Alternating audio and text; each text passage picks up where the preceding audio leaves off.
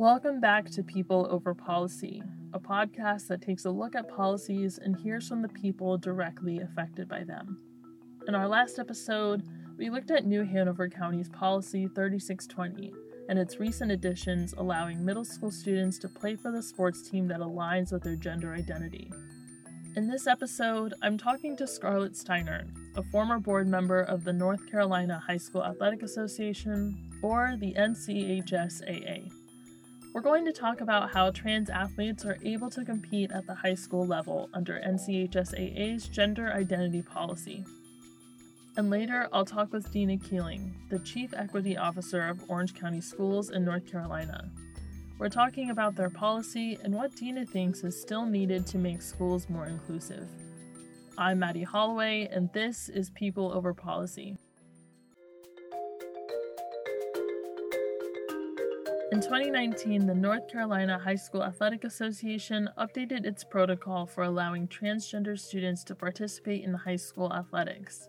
They created a gender identity student eligibility checklist. It gives a list of documents and forms students need to fill out in order to play sports. Here's what's on that list. Number 1, a gender identity request form. Number 2, an updated transcript. Number 3, a written statement from the student affirming their consistent gender identity and expression. Number 4, documentation from individuals such as, but not limited to, parents, friends, and/or teachers, which affirm that the actions, attitudes, and manner demonstrate the student's consistent gender identification. Number 5, a complete list of all of the student's prescribed, non-prescribed, or over-the-counter treatments or medications relative to the gender identity of the student. And number 6, written verification from a healthcare professional. This is in addition to the usual documents high school athletes have to fill out: proof of physicals, team contracts, etc. It's a long list. When New Hanover County was discussing their middle school policy, some of the board members and members of the audience felt that the progressive changes on the middle school level would be giving trans students false hope for what would happen in high school. They believed middle school should model the protocols on the high school level. Here's board member Hugh McManus. We have the North Carolina High School Athletic Association, correct me if I'm wrong, but they require a process. I think we're kind of throwing the middle school kids under the bus if we don't at least add a process to the middle school. I reached out to Scarlett Steiner to talk about the logistics of the gender identity request process. Scarlett served on the NCHSAA's board for 4 years and helped create their policy. She's also the director of athletics for Chapel Hill Carrboro City Schools. Can you kind of talk about how it came to be? How did this policy come together? Well, I think it's been brought to the association several years. The NCAA, when they made their changes and so forth, it was brought to the association's attention, and they've been, just gathering information and talking about it for several years, for sure. And we had been approached by some families and some counselors several years ago in Chapel Hill about allowing kids to play on the team that they identify with. And so we have allowed that in Chapel Hill for several years. And so they knew that I had had that experience.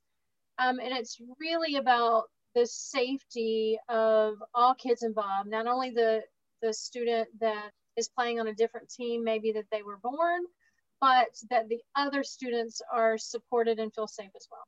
Right. And when you were working on this policy, who went into it? Was it just other board members at HSAA?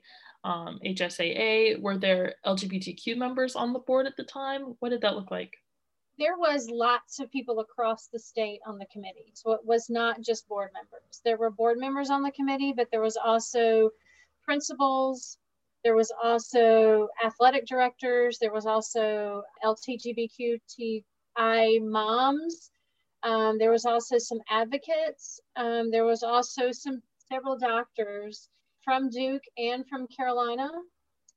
We had presentations along the way of people in the health system who had specifically focused on that work. Yeah, it was really across the gamut. The association does a great job at really trying to, when they build a committee like that you don't only get people from the Triangle or people from one end of the state to the other, because as you know, North Carolina is a very long, wide state. Really try to get representation from all those different levels. And it's always about size of the district. So you want to make sure you have representation from your smallest district to your larger district. So it was a pretty large committee.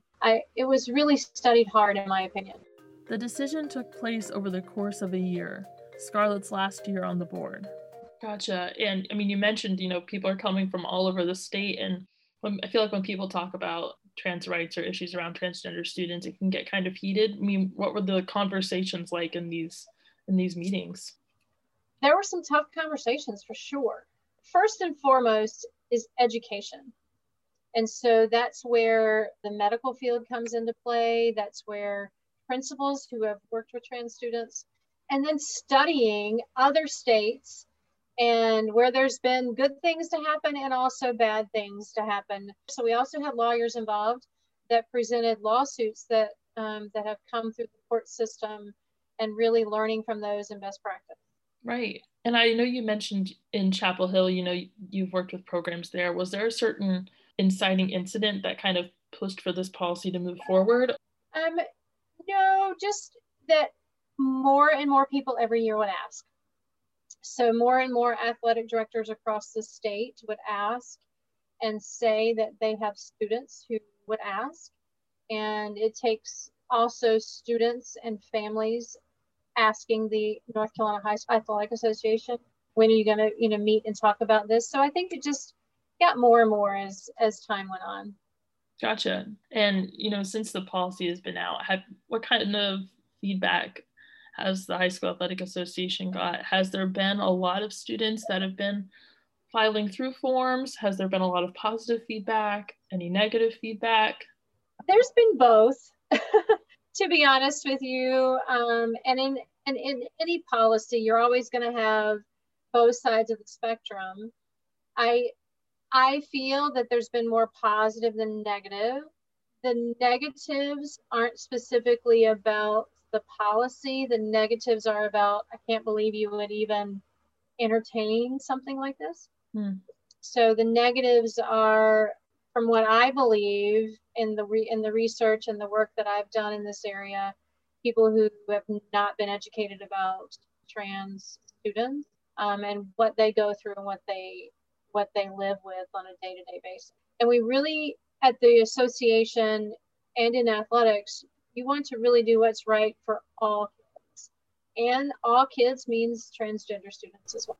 Yeah, I mean, at our local Board of Education meeting, it got really intense, and there was a lot of talk about scholarships and how this will affect certain students getting scholarships versus other students not. Did conversations like that come up when the policy was being created? That we did have many conversations like that. And it tends to be more in individual sports. Tennis, for example, track. The NCAA was a big one we looked at as well, because obviously kids that, enter athletics, then they go, the next level would be NCAA.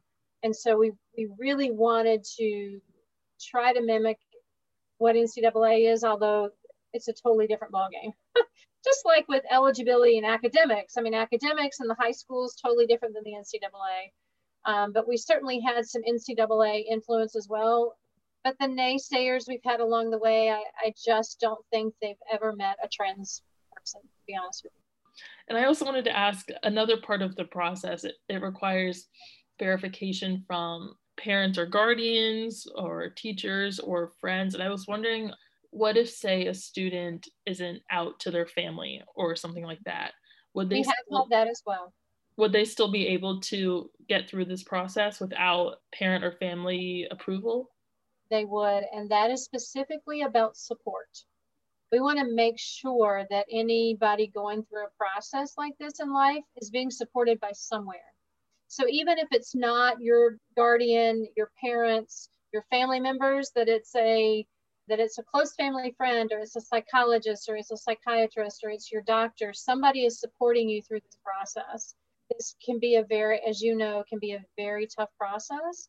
And so we want to make sure that the student is supported, and that's what that's about. And I also wanted to ask, I would be crazy not to ask about bathrooms and locker rooms. I couldn't find anything specific in the policy about it. Is that more something that like individual high schools deal with, or is there a rule that the High School Athletic Association covers? There is not a rule for the North Carolina High School Athletic Association. That rule would come from Department of Public Instruction, encouraging schools to have gender neutral bathrooms. So that's a state policy for schools in North Carolina, encouraging them to have gender neutral bathrooms, which again, we in Chapel Hill had implemented that many years ago. And that's another reason why I kind of got chosen to lead the committee, because again, we had experience of walking into a building and how do you pick a bathroom that you can turn into a gender neutral bathroom. Again, that's not about trans kids. That's about all kids feeling comfortable going to the bathroom during the school day. And that's not necessarily a trans kid. It can be me who's very uncomfortable going to the bathroom with other females, so that's what that's about, is again, that everyone feels safe coming to school, and the same thing happens in athletics, that they're feeling safe. I asked Scarlett if she thought sports would always be gendered. While the NCHSAA's protocol gives structure for trans students, it doesn't offer an alternative for non-binary students, those who don't identify as male or female. Do you think that we'll always have gendered sports moving forward? That's a great question. I've never thought about I know some people that let's just go out and play, whether it be, you take a sport like Ultimate Frisbee, for example. Ultimate Frisbee, there's a lot of co-ed teams. We like to think of football as a co-ed team at the high schools, but not a lot of born girls play football. So it's a great question. It's really about the love of the sport, which I would love to see. The process of making environments more inclusive involves taking a bunch of steps. Some think these steps are too drastic, while others think much more could be done. Last year, Orange County passed a gender support policy that seeks to affirm their trans, gender nonconforming, and non-binary students. Dina Keeling is the first Chief Equity Officer for Orange County and helped put their policy together. The position was created after the county's debate of whether or not to ban the Confederate flag in school settings. They needed someone to be on top of things like this, on top of the large umbrella term that is equity. So, Dina stepped in. For me, equity is making sure that all students have what they need so that they can be successful. The other component of equity is the recognition that some groups of our students have not been getting what they need. There is this misconception that equity is only for certain students, or that equity means I'm taking something away from somebody. And it doesn't benefit me if I take something away from a group of our students, because now that student is sitting in an equity gap. So instead, it's really the work of the district to figure out, how do we reimagine what we have? How do we, as I said, create these new policies and practices? How do we revise what we're doing? The term chief really comes to play in Dina's role. She serves in the superintendent's cabinet and has a strong voice with the Orange County Board of Education. So I'm a chief, right? And in some districts, equity is at maybe a director level. And so there's these layers in between the equity officer and the superintendent and the board. And the way that it's structured, we don't have that. I report directly to the superintendent. And so and have contact and communication with the board, which is very important in doing this work. Since she started the job, she's dealt with issues like race, ethnicity, gender, and sexuality, specifically with the gender support policy. Because one aspect of this work is about policies, right? It's about looking at what policies do we have that need to be revised to be more inclusive, and what policies do we need to create for whether it be around LGBTQ+ or race. So that's some of the work I do. The other part of it is working with schools, because I can't at a district level just solve all the equity issues of the world, right? It really takes the entire community to be involved. And so working with schools to help them to identify what are the inequities in your building and what kind of systems do you need to put in place. The gender support policy offers student protection, protocols for addressing students with correct pronouns, offering a list of gender and sexuality terminology with definitions, and it protects students from discrimination and harassment. The policy also offers individualized gender support plans. So it's optional. So if a student comes and says, I would like to use a preferred name, then the counselor, the social worker will ask like whether or not they want additional systems of support to be put in place. And some of that is also helpful for us to collect some information around what do we need to put in place. We have a number of students that are like, we really need to have like group support systems where we can come together and discuss as students. And we know we need to put some affinity spaces in place for our transitioning students. So it doesn't go into some file that carries along with them. It's actually done every year. So every year the student can come back and say, yes, I need to have this support in place. Or at some point they can say, everything's good, I don't need it anymore. And that also speaks to, I know you had asked about like bathrooms. That would be in the support plan. Like if a student is saying like, I need to be able to use the bathroom of the gender that I identify with, or maybe students are gonna start to say like, we don't want these gender-based bathrooms anymore, right? But it's only as we start to have conversations with students and asking them, so what kind of support do you need in place? And so we do have some schools where at this point, students don't feel like they need to have the plan because the administrators are well aware of what support needs to be in place for students. And so the students are like, yeah, everything's fine now. And then if some new situation arises and I don't know, there is some kind of big pushback and we have people that are showing up at the schools, I have no idea what's going to happen. And they didn't need a plan. Well, now there's something to say, I don't feel safe, so we need to put a plan in place with this administrator to make sure this child feels safe. The policy provides options for LGBTQ students and a safe space to say what they need. Dina's priority is making sure that every community feels like they have a voice. But as of now, she's the only one in her department. Do you wish you had more people on your team? I know you said I don't know every experience. I know I'm an equity officer, but I'm not everyone. So yes, what would an ideal equity team, I guess, look like? Wow, right? So I'm a department of one. I literally have nobody else in my team. And then people will say, well, all of us are on your team because equity is everywhere, right? But it's not the same. Yeah, wow. If I could, I would have at least one person in place for all of the different groups that our students identify as. I don't even know that we really talk enough about what rights do students have.